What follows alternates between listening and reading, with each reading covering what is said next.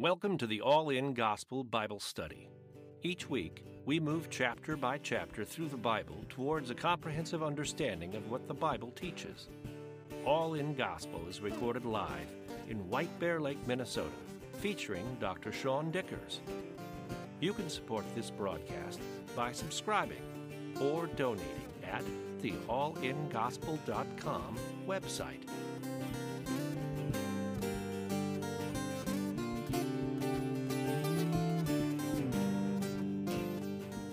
All right, so we're going to be in 1 Samuel chapter 8, picking up right where we left off. And we are we're in the middle of Samuel having complete civil and spiritual authority over the nation of Israel, over God's people. And Samuel takes it seriously. He's making his rounds every year between cities. So he's going out and doing kind of administration work. Verse 1 says, "Now it came to pass, when Samuel was old, that he made his sons judges over Israel. The name of his firstborn was Joel, and the name of his second was Abijah, and they were judges in Beersheba. But his sons did not walk in his ways.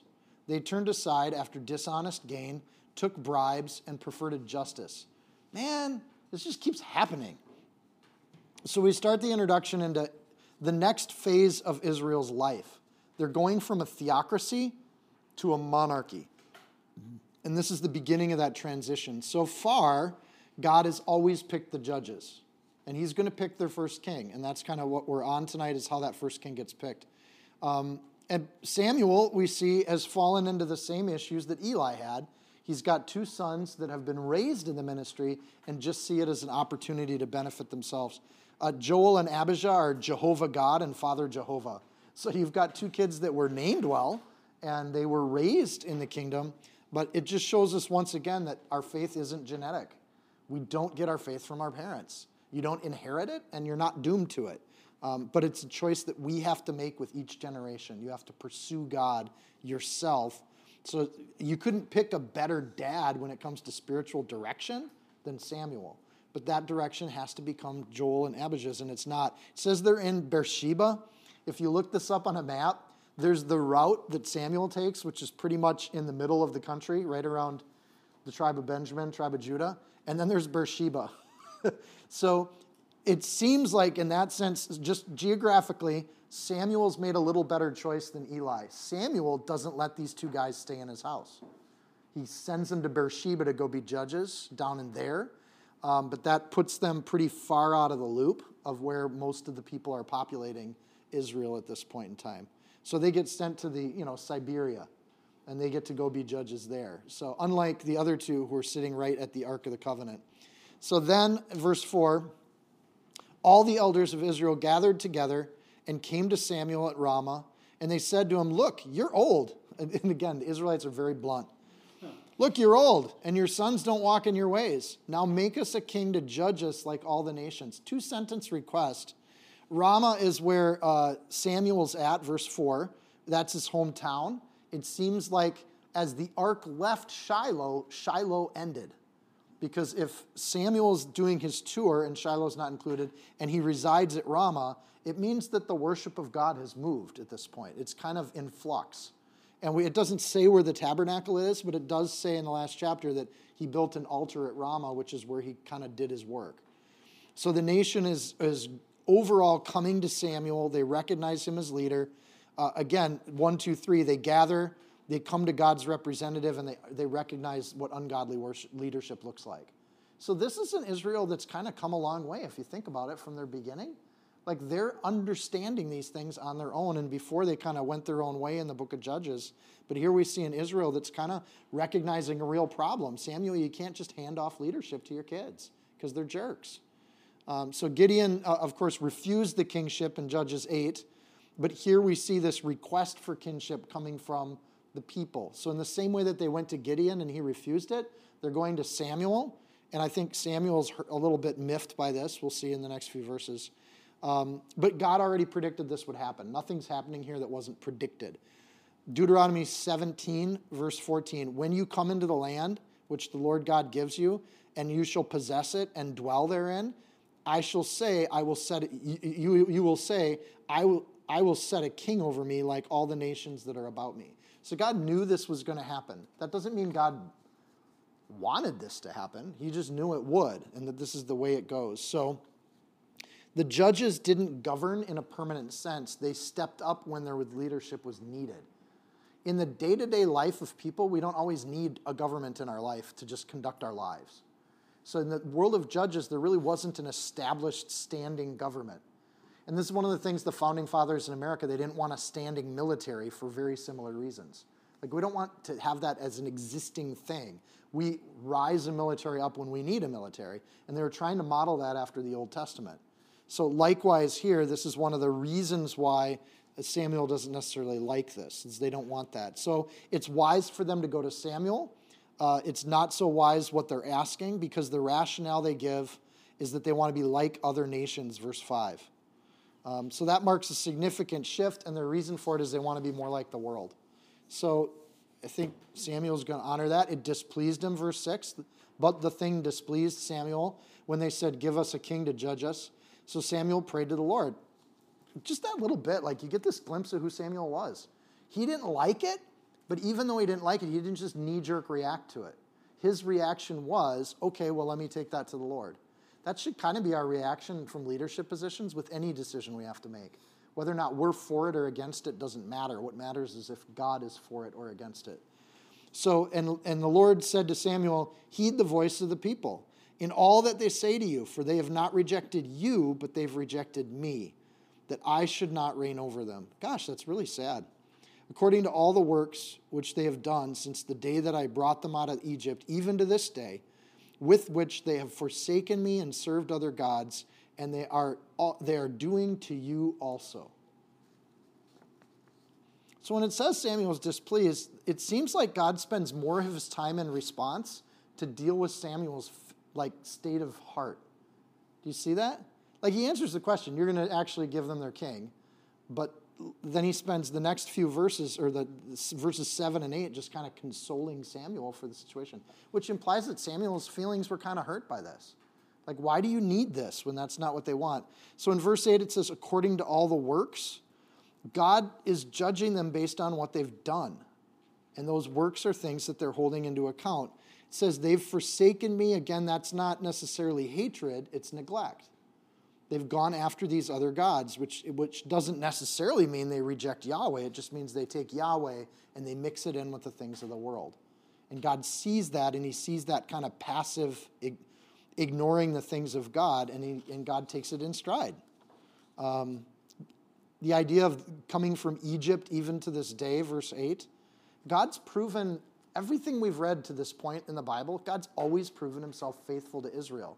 They keep going off in their own direction. I know a bunch of folks went off to see the movie, the Redeeming Love movie, and you're all in, waterworks with tears, and you see this image of just a husband that wants, a bride, and the bride is in this trap of sin, and she can't get out. She doesn't want to get out.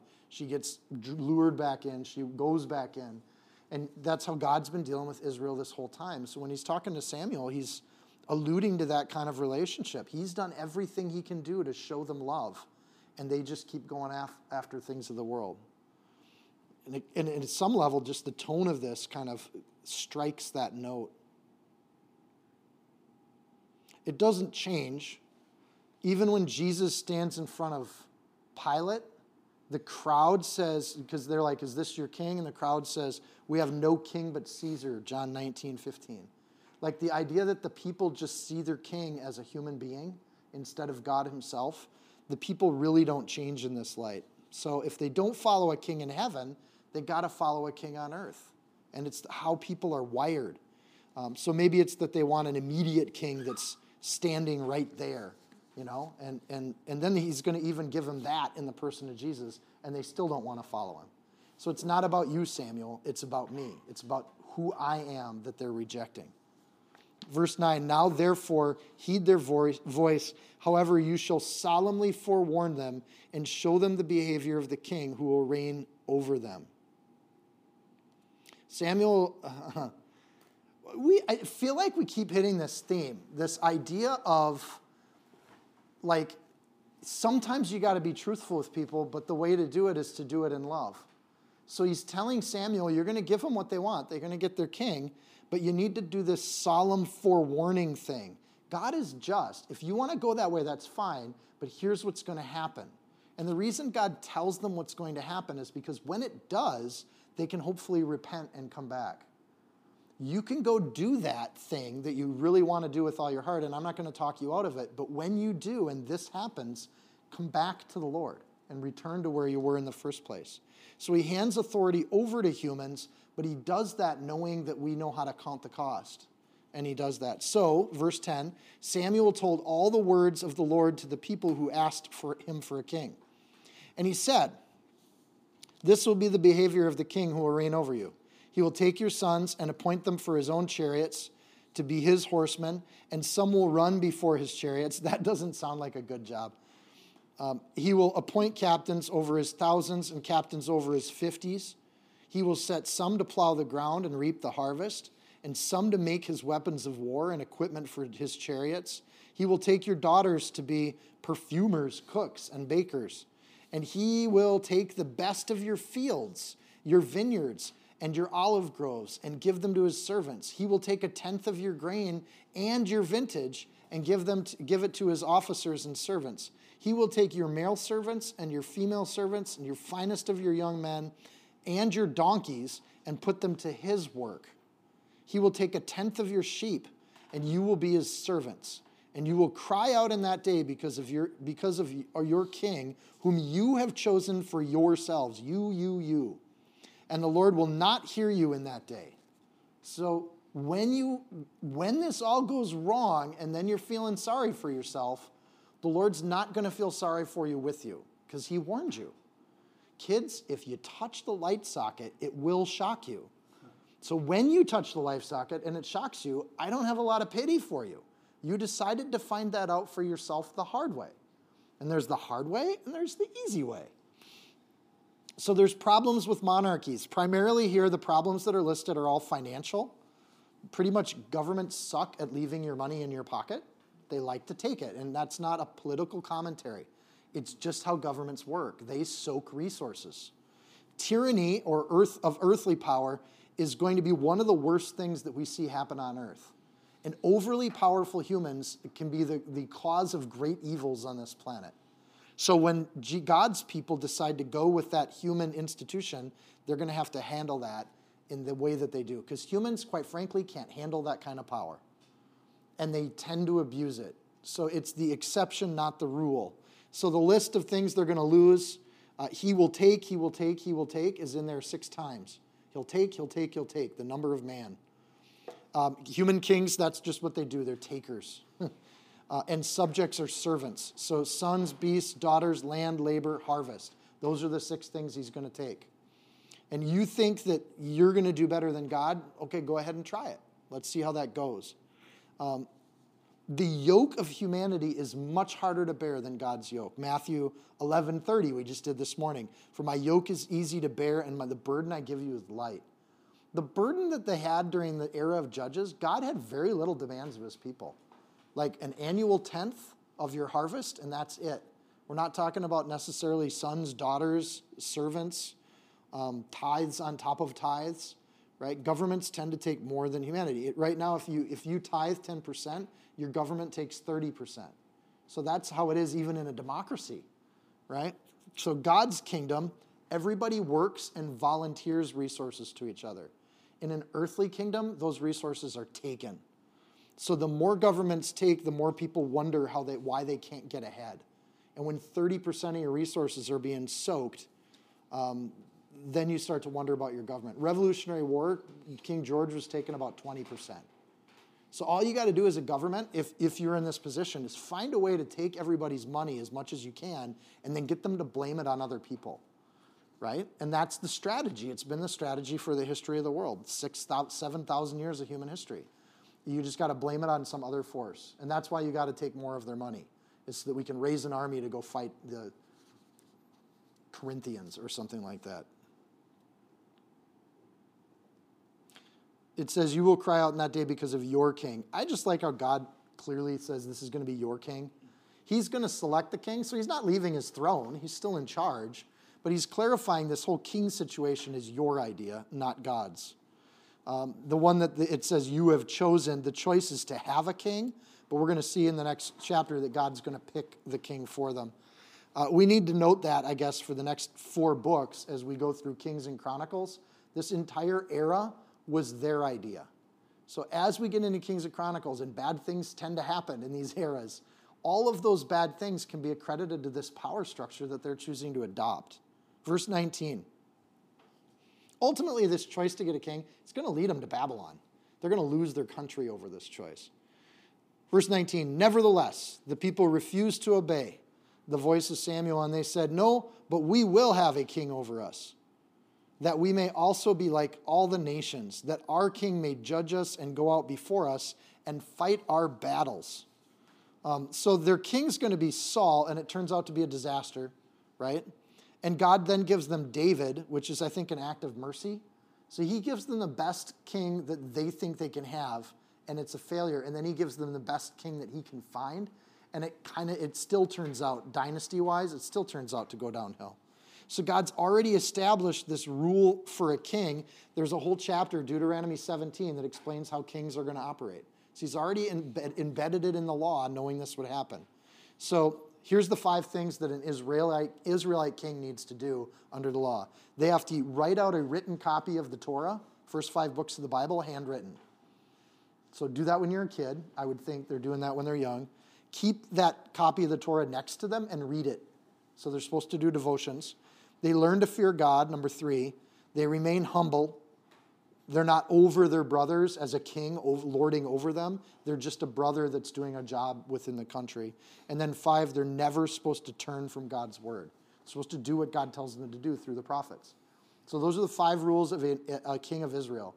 Most of the kings fail on almost all of those things, right? But God set it up, so if you want this system to work, here's how it'll work. But again, there are reasons to be like other nations. They have a heart to be like the world instead of having a heart to show the world what it's to be like God and to be God's people in God's country. Our king may judge us, and then that little thing at the end, and fight our battles. And then, you think about that at any level.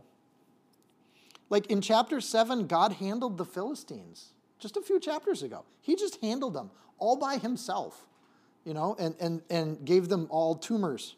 So God historically has fought their battles for them. So when they say we want somebody to fight our battles, what are they talking about? When they've turned to the Lord and repented, he's always fought their battles. He's always been faithful. So it's not an actual victory that they're praying for. What they're asking for here is to abdicate responsibility because they've had victories. So if they can have someone else to blame for their losses and it's not their hearts, that puts a barrier between them and God. People do this all the time. And I think it's one of the great dangers of the church. It's one of the great dangers of humanity is just that temptation to think that somebody else stands between me and God, right? And it's why you get these super pastors. It's why you've got the Pope. It's, he's the voice of God on earth. You are accountable to God. The Pope doesn't do that for you. Our battles then are our responsibilities throughout the word, but this is what humans want. They want somebody to fight their battles for them instead of fighting their own battles. So they wanted this king. He should look like they thought. The expectation of what a king would be that this is all going to be good. They're filled with this expectation of kingship. And then Jesus explains that this is the same thing that happens with him.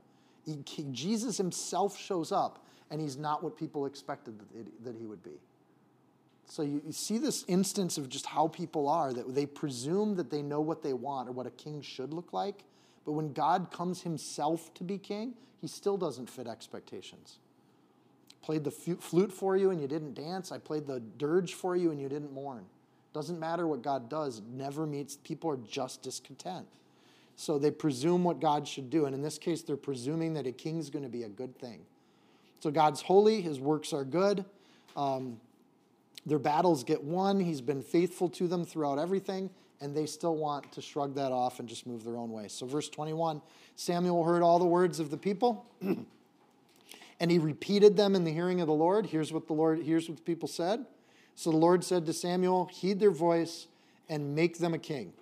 And Samuel said to the men of Israel, everybody go home. Every man go to your city.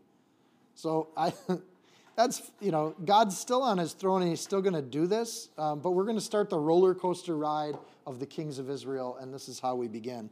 So they all go home. They leave it with Samuel. We're in chapter 9.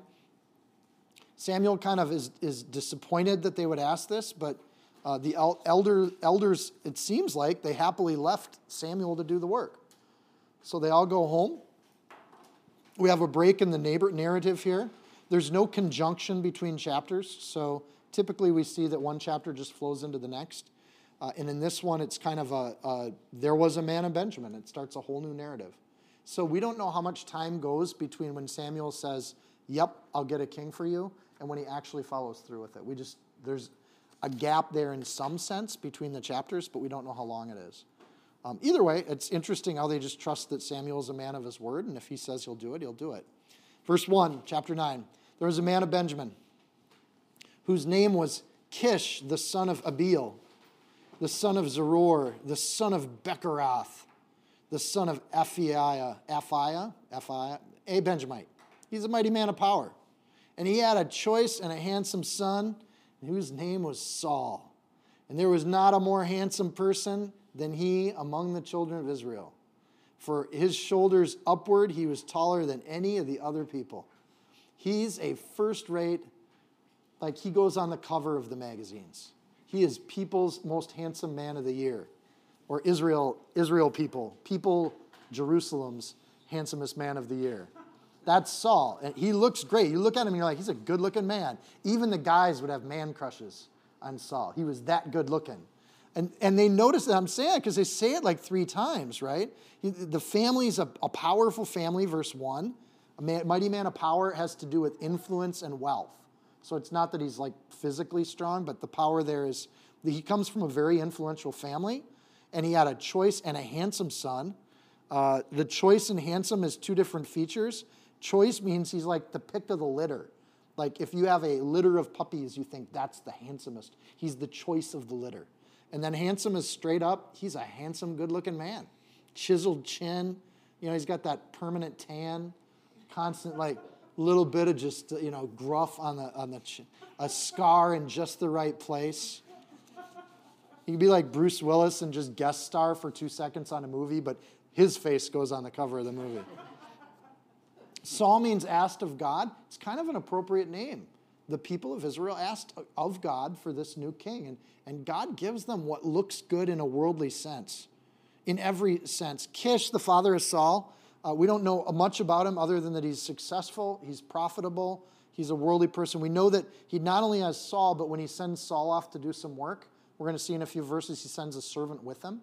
So he was a guy that had donkeys that just get lost. So he had enough donkeys to where he lost track of some of them. That's an extremely wealthy person in the first century. And then he has, among the servants, he picks one to go with Saul. So he has multiple servants, big household. And then, of course, Saul, from his shoulders upward, he was taller. This is where we get the phrase, head and shoulders above the rest. He's literally in a room, he's like Abe Lincoln, right? And or if you saw, like in Virginia, the new governor there, what's his name? Youngkin. He's like a foot taller than everybody else. And you're looking at those guys and you're like, they're not midgets. He's just really that tall. And this is how people pick leaders. And I'm not commenting on if Youngkin's going to be a good governor or not. But the average size of a politician is 3 inches taller than the average size of the community that they're coming from. We tend to pick big people for leadership. We associate in some way that tall people are smarter and more capable than normal-sized people. It's a really odd psychological phenomena. So we have this idea that he's there. We know he's from Benjamin. He's from Benjamin. Every interaction with Benjamin, this tribe has been the tribe that constantly angles for priority or preference. They've always, throughout the Bible so far, wanted that position of prestige. So he's given them somebody from the tribe of prestige. Benjamin's the only one of the brothers, by the way, that wasn't born outside the promised land. All the other brothers and tribes, but Benjamin was born in the promised land. making him better than all the rest. So you have Benjamin, handsome, tall. This is the worst set of qualifications for leadership in the heavenly sense, but in the worldly sense, wealth, prestige, good looking, super good looking, and tall. Like, that's what a king should look like, because it's about the figurehead. It's not about the leadership. So from the worldly sense, we get there. So, this is the other thing. When it comes to height, I just think this is phenomenal. Every inch counts.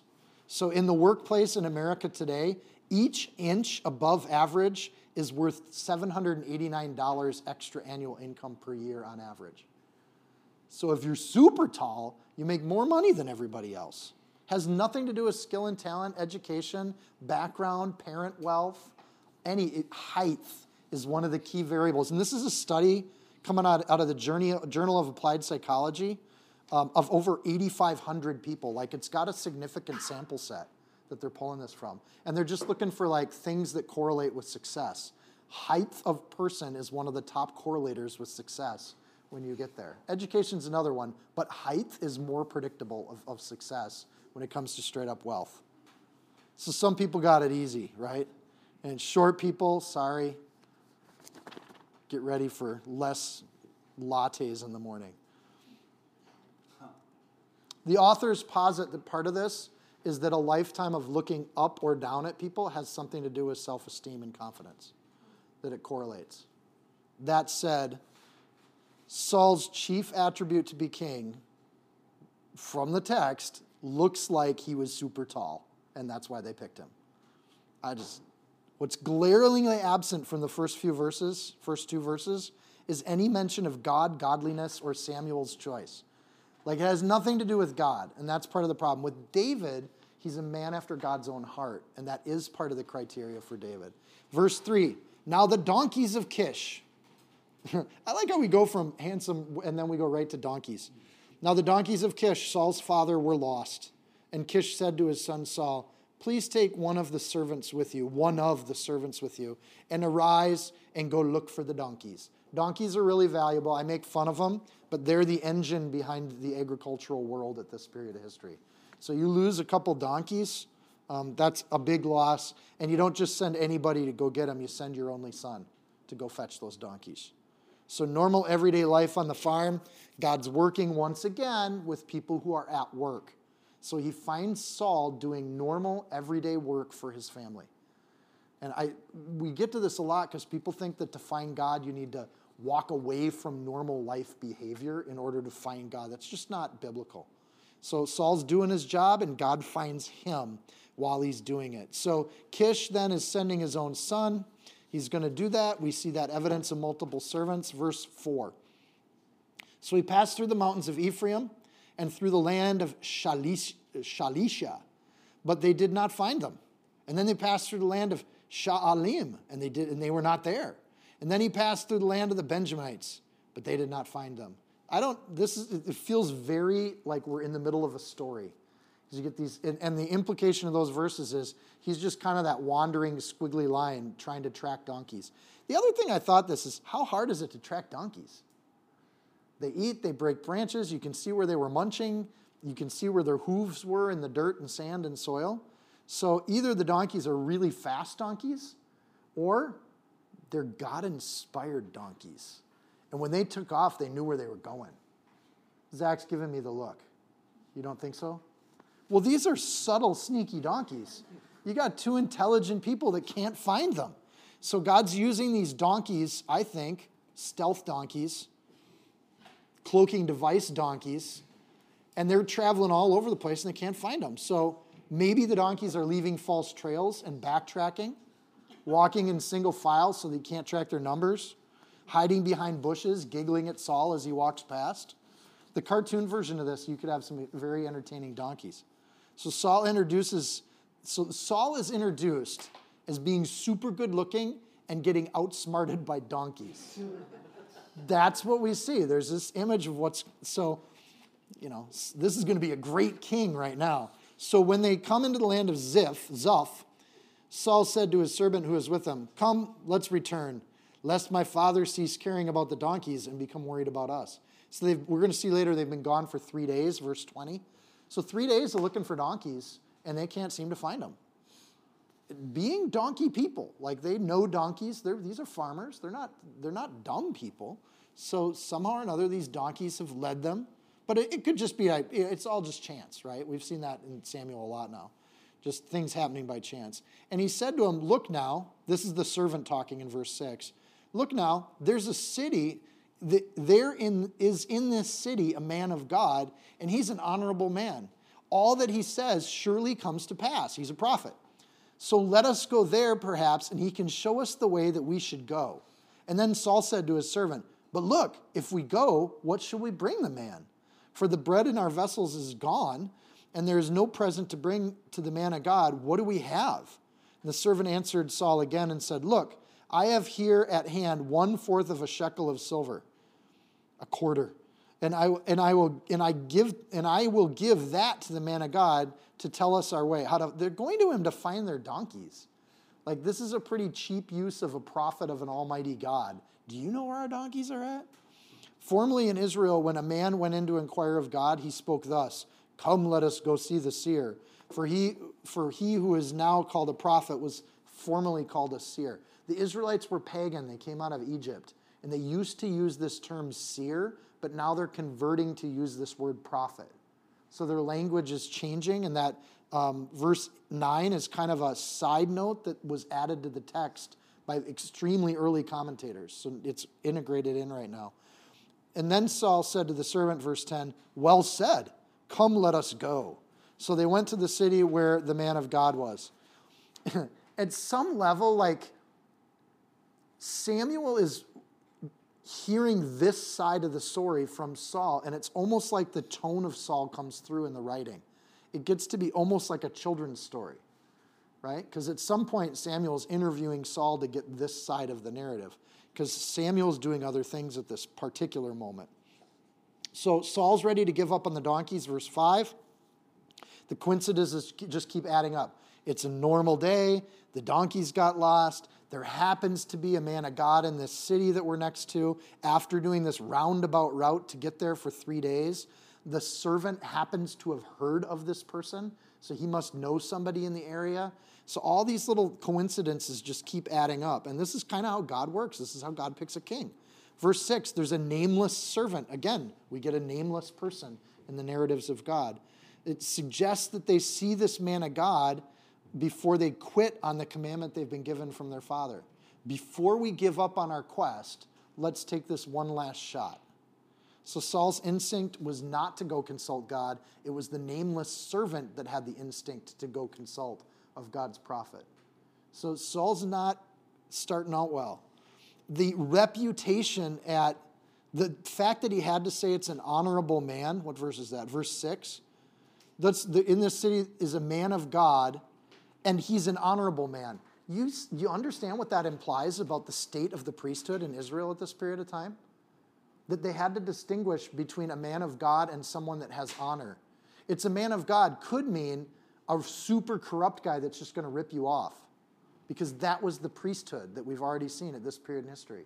So by adding the clause, and he's an honorable man, means he's one of the good ones, right? He doesn't name him. There's no hint here that he's honoring God himself. He's just trying to, pay a quarter to a seer and get a gypsy-like fortune as to where to look for the donkeys. So verses 7 and 8, they assume that a payment's needed. Again, think of what that says about the priesthood. They're supposed to give away their priesthoodiness for free. They're supposed to just give it out of service, but they've been collecting money off of people, even for as little a thing as this. So they've established an entire culture where there's an expectation of giving when you come into the temple or you interact with a priest. Think of that culture. It's horrible. Verse 9, that little footnote explains this idea of the use of a pagan term and a Jewish term getting mixed. It's the first use in the Bible of the word seer, which means to see in the Hebrew, someone who has visions. There were seers that were pagan, and now there were seers that were Hebrew. Prophet is a spokesman or a speaker, typically used with the divine. So someone who speaks for God. And that becomes kind of uniquely a Yahweh phenomena. You don't have prophets at this point in history that really show up in other cultures. So we've seen prophets in different ways with the Hebrew people. We've seen those that repeat God's word or are spokesmen. We've seen prophets that apply the law or enact wisdom. We've seen prophets that speak on behalf of God with a word of knowledge. We've seen prophets that see things or have visions, which is the kind of prophet they would have called a seer, right? And then we've also seen prophets that predict the future. So prophets that say things that will happen and then they do happen. And there's some indication that the servant knew that about this man. So Saul agrees, verse 10. They say, let's go. Verse 11. And as they went up the hill to the city, they met some young women going out to draw water. And they said to them, is the seer here? Don't forget how good-looking Saul is. So for these young women, Saul comes pulling up. This is a scene from a romance movie. Think of the women that have been at the well getting water that have ended up marrying some of the Hebrews in the Bible. So there's this kind of tone of they're meeting by the well. And they answered them and said, yeah, there he is, just ahead of you. Hurry now, for today he came to this city because there's a sacrifice of the people today in the high place. So it just so happens, after 3 days of meandering around, looking for random donkeys that are stealthy, hiding, cloaked donkeys, hiding in the bushes, laughing at Saul, watching him go by, that there happens to be a man of God in this particular city on this particular day, and they happen to arrive at just this particular of a time. Maybe all of that is chance, or maybe this is how God works. And these things just line up, these holy appointments.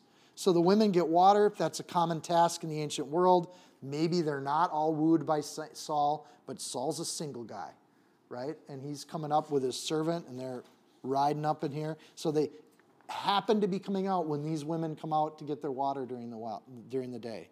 And they say, and notice in verse 12, they say, hurry now, for today he came to this city. There's an indication here of this is, you're just in time. Like they show up at just the right time, but they got to hurry a little bit to get over so they run into this guy. All of these things adding up show us something about the character of God and how he operates. He's orchestrating all of this. Right servant, right city, right day, right timed, and it couldn't have been timed any better. It's perfect. Verse 13, as you come into the city, you will surely find him before he goes up to the high place to eat. For the people will not eat until he comes, because he must bless the sacrifice. Afterwards, those who are invited will eat. Now, therefore, go up, for about this time you will find him. Do it. Go. Head out. Move it. So it sounds like what they're going to do is a fellowship offering or a peace offering. A burnt offering, you burn the whole offering up, but there's a clear indication that this is going to be a feast on top of the hill. Right? So this is like when they meet at Hobbiton and they have their big celebration. This is a town feast, and they're lucky. The ladies are probably getting the water for that feast and getting it all organized. So they went up to the city in verse 14.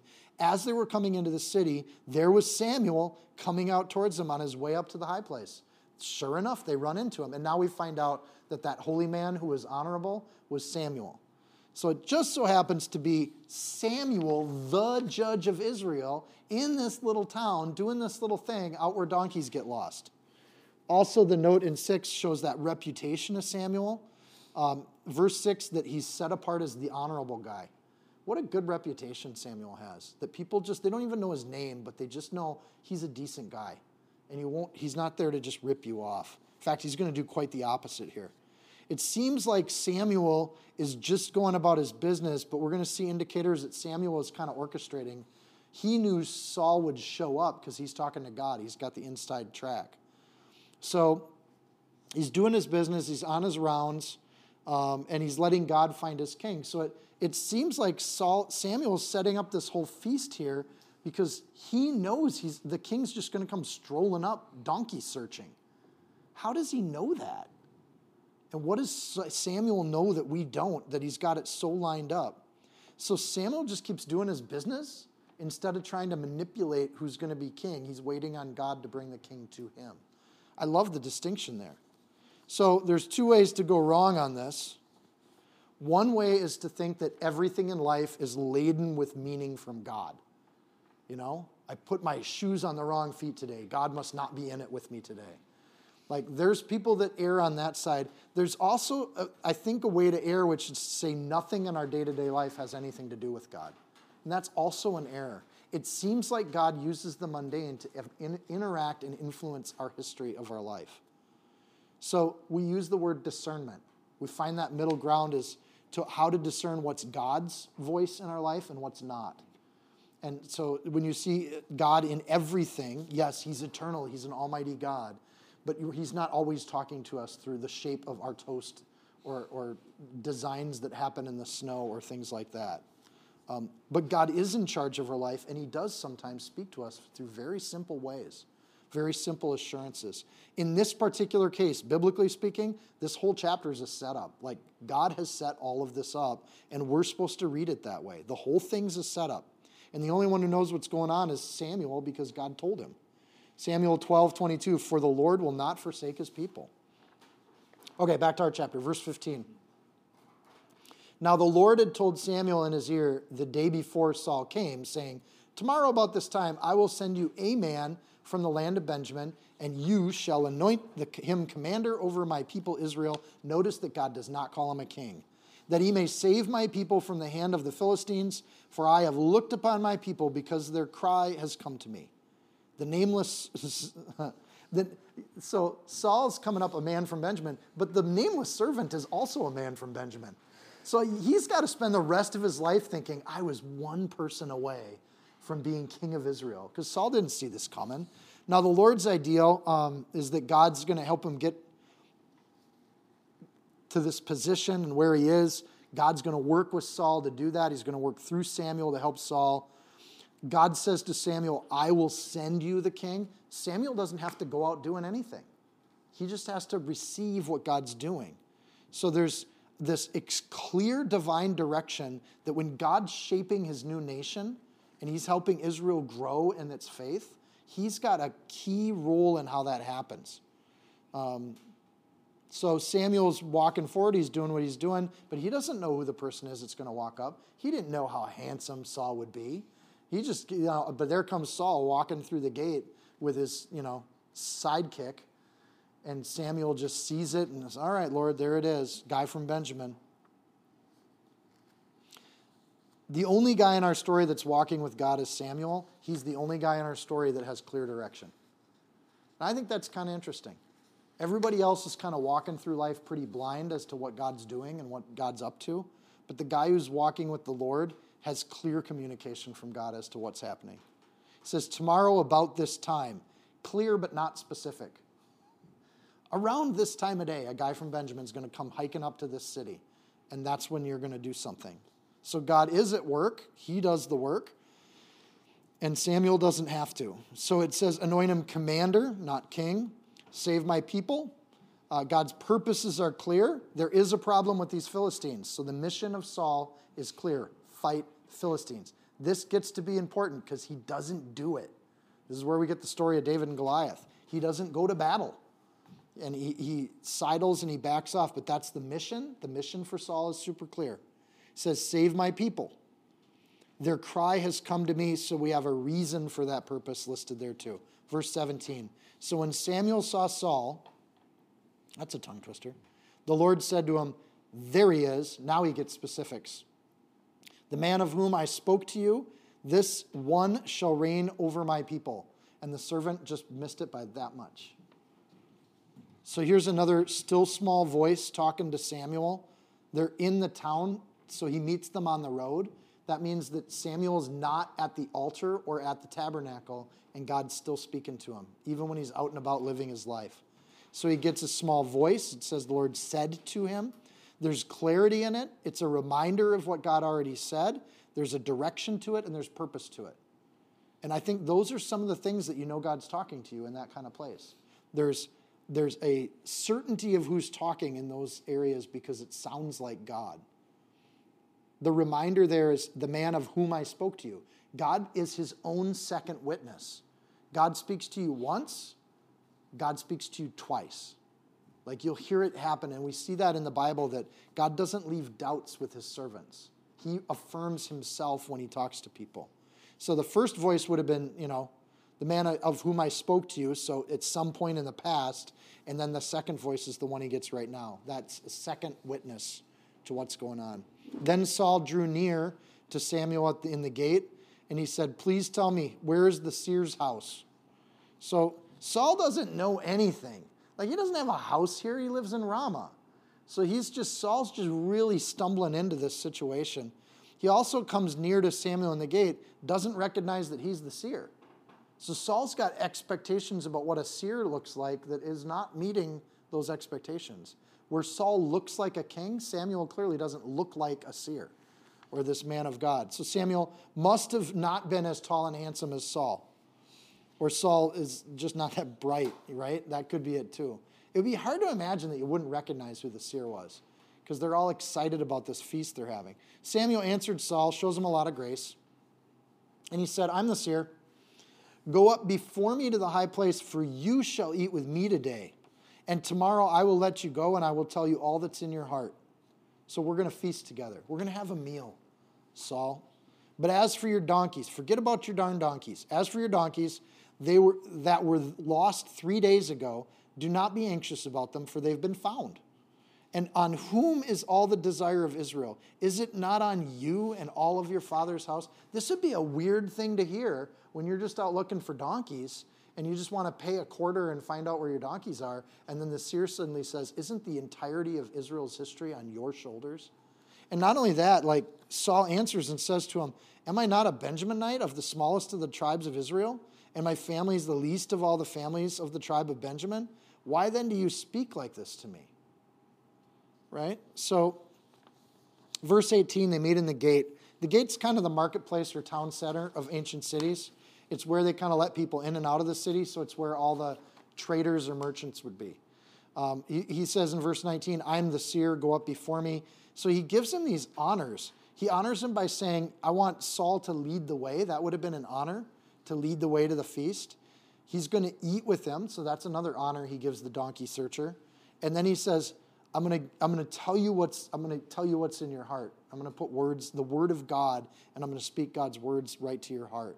3 honors he gives him right up front. And then he says, don't worry about the donkeys, because he's showing a little bit of supernatural power here. Samuel had no way of knowing that Saul was looking for donkeys if it wasn't God that told him. So this is what's called a word of knowledge. It's a kind of prophecy. So he's not predicting the future.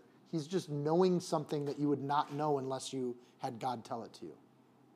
So when this happens, Saul is probably hits him pretty significantly. Like, wait, what? What did you just say? How'd you know I was looking for donkeys? So there would be this little surreal moment. He knows that they were lost 3 days ago. So there's, again, that past sight, not foresight. So he's seeing, like, he knows the length of time.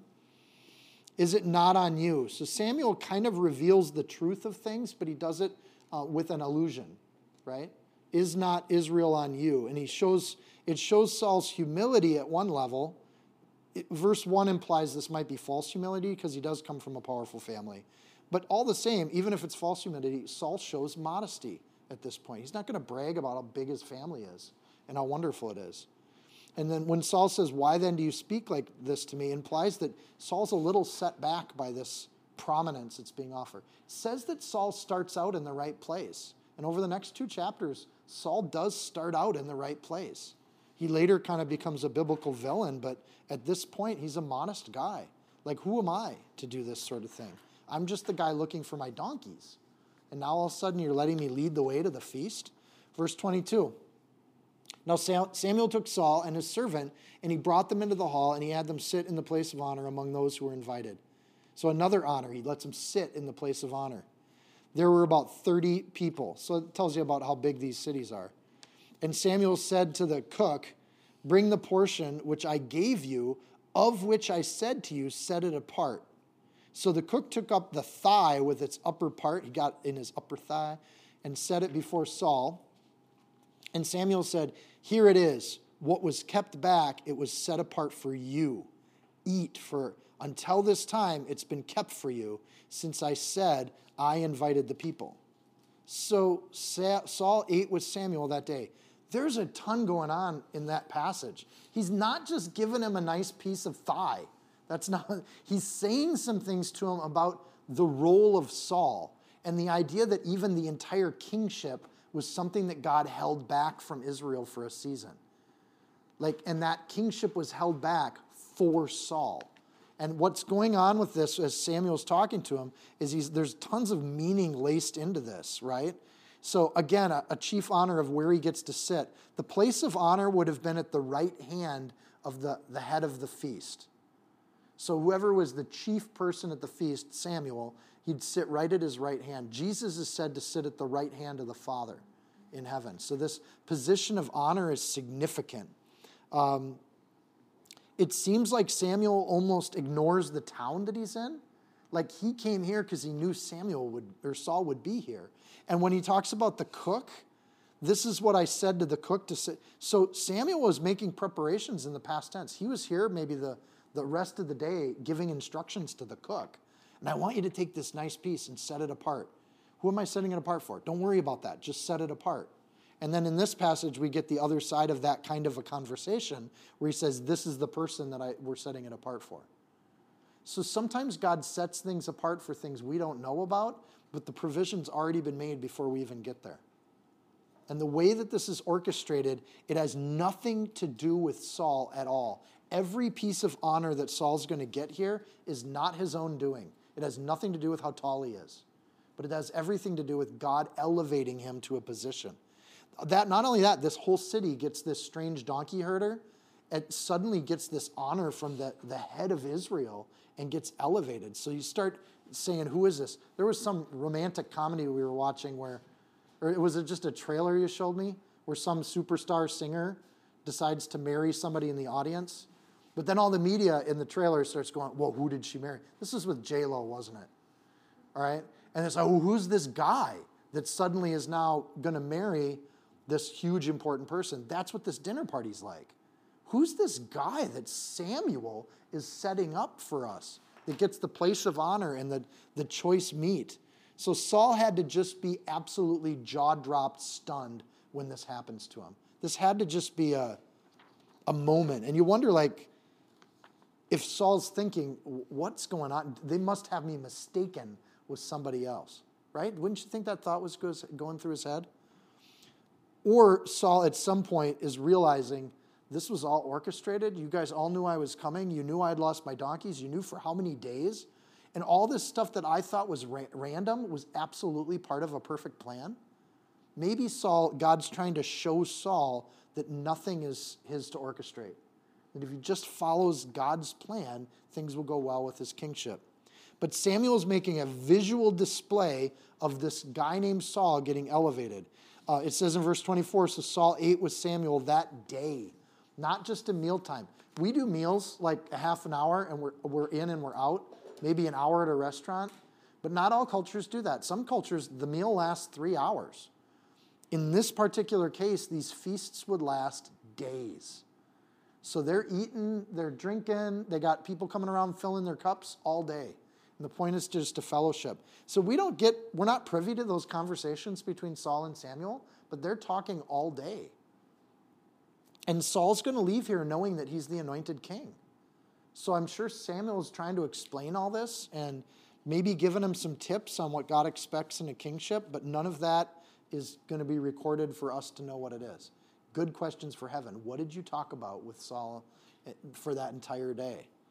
It seems like Samuel just kind of focuses on Saul the whole visit. Listen to the next verses.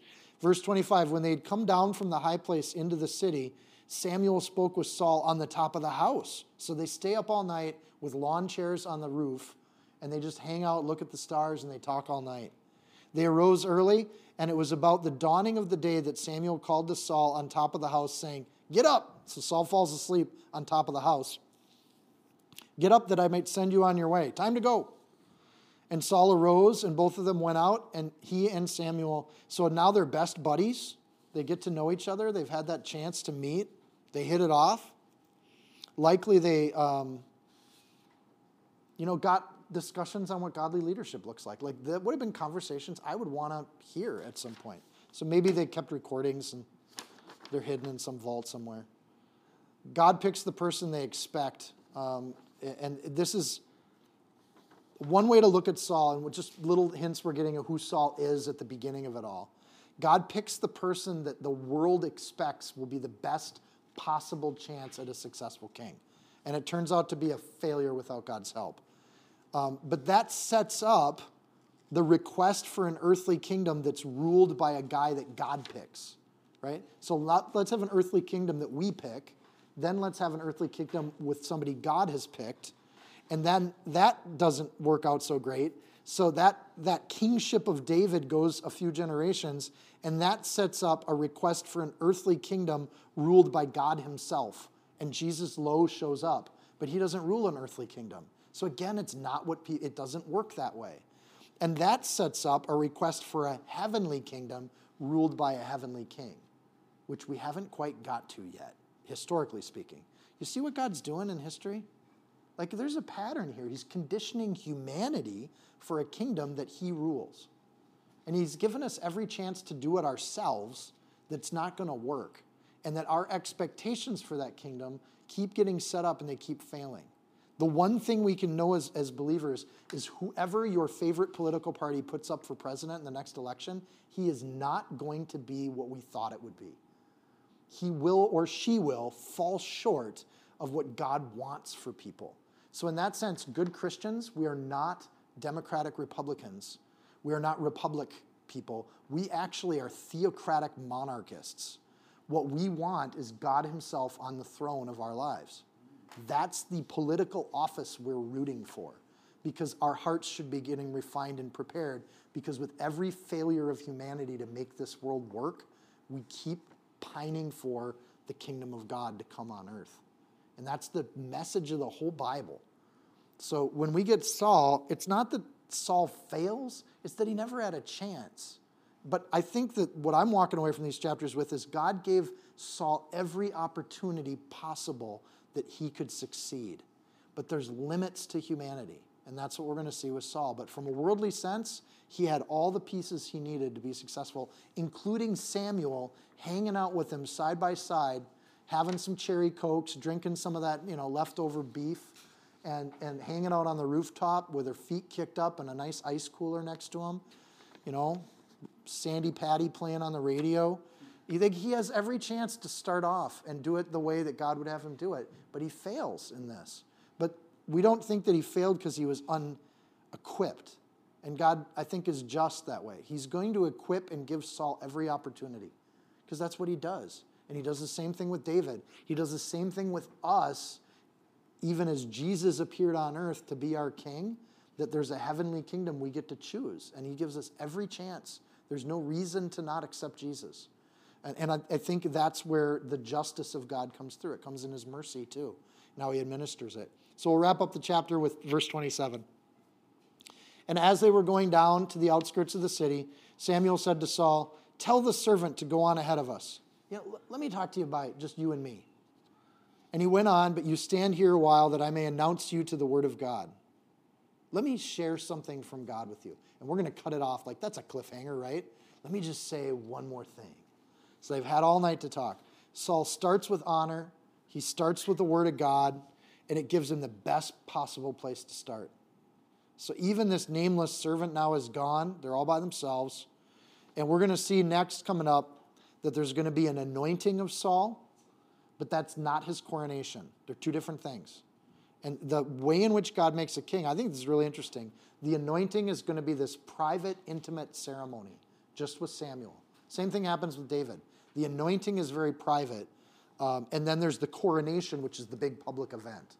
And the same thing happens with our salvation. Our salvation's just between us and God, very intimate, sweet, and private, but then he calls us to baptism, which is a big public event, which we share with the people in our lives, right? So there's these kind of ideas. So it's similar to salvation and baptism. Baptism doesn't save you. It doesn't make you saved. And coronation doesn't make Saul the king. Anointing makes him the king. He's the anointed one.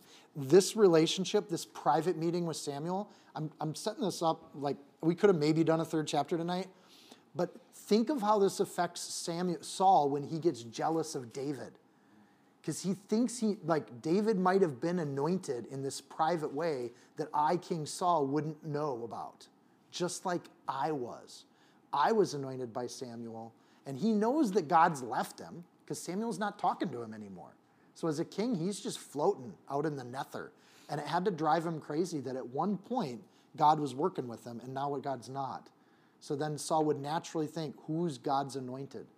And when he sees David come in with joy and he's ripping on his harp, his electric harp, that's got to be kind of a moment for Saul to realize this guy, this short person that doesn't have the chiseled jaw, that's who you're picking, God? And the jealousy of Saul just wells up at that point.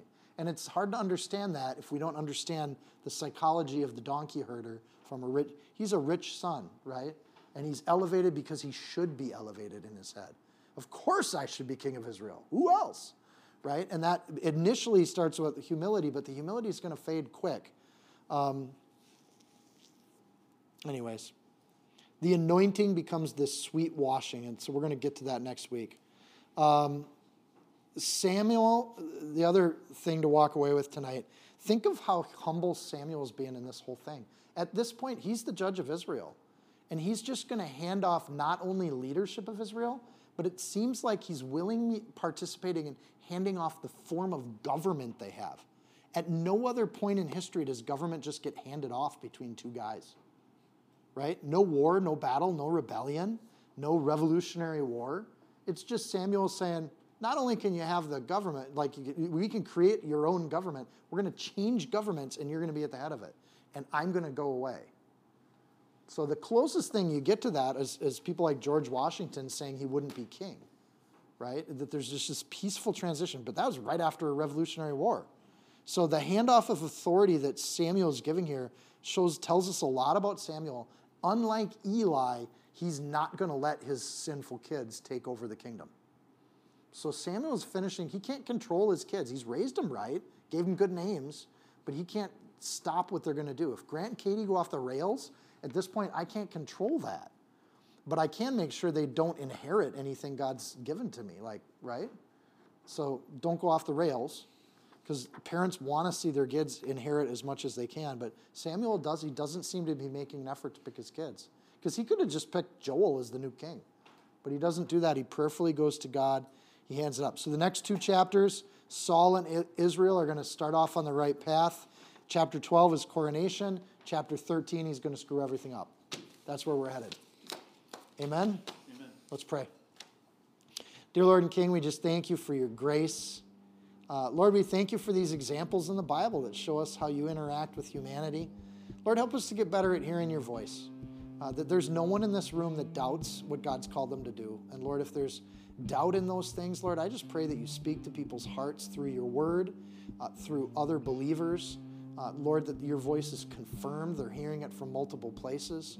Lord, that they're not ignorant and blind to your working in their life, nor are they actively reading signs and everything that you didn't put there.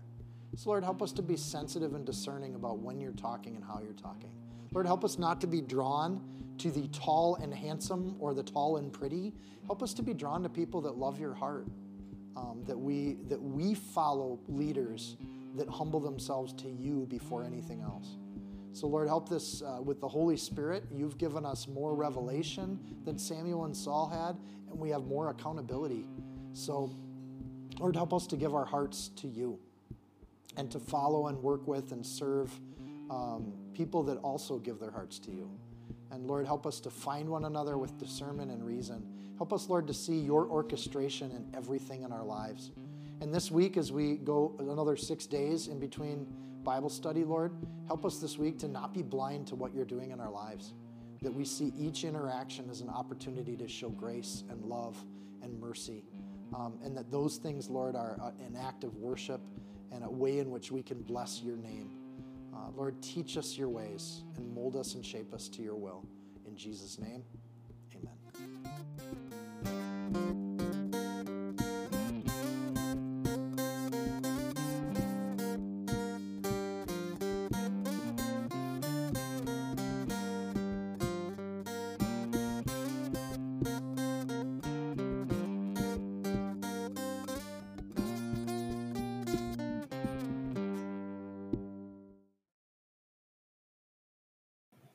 If you found this teaching helpful, insightful, you can support this podcast by sharing it with a friend.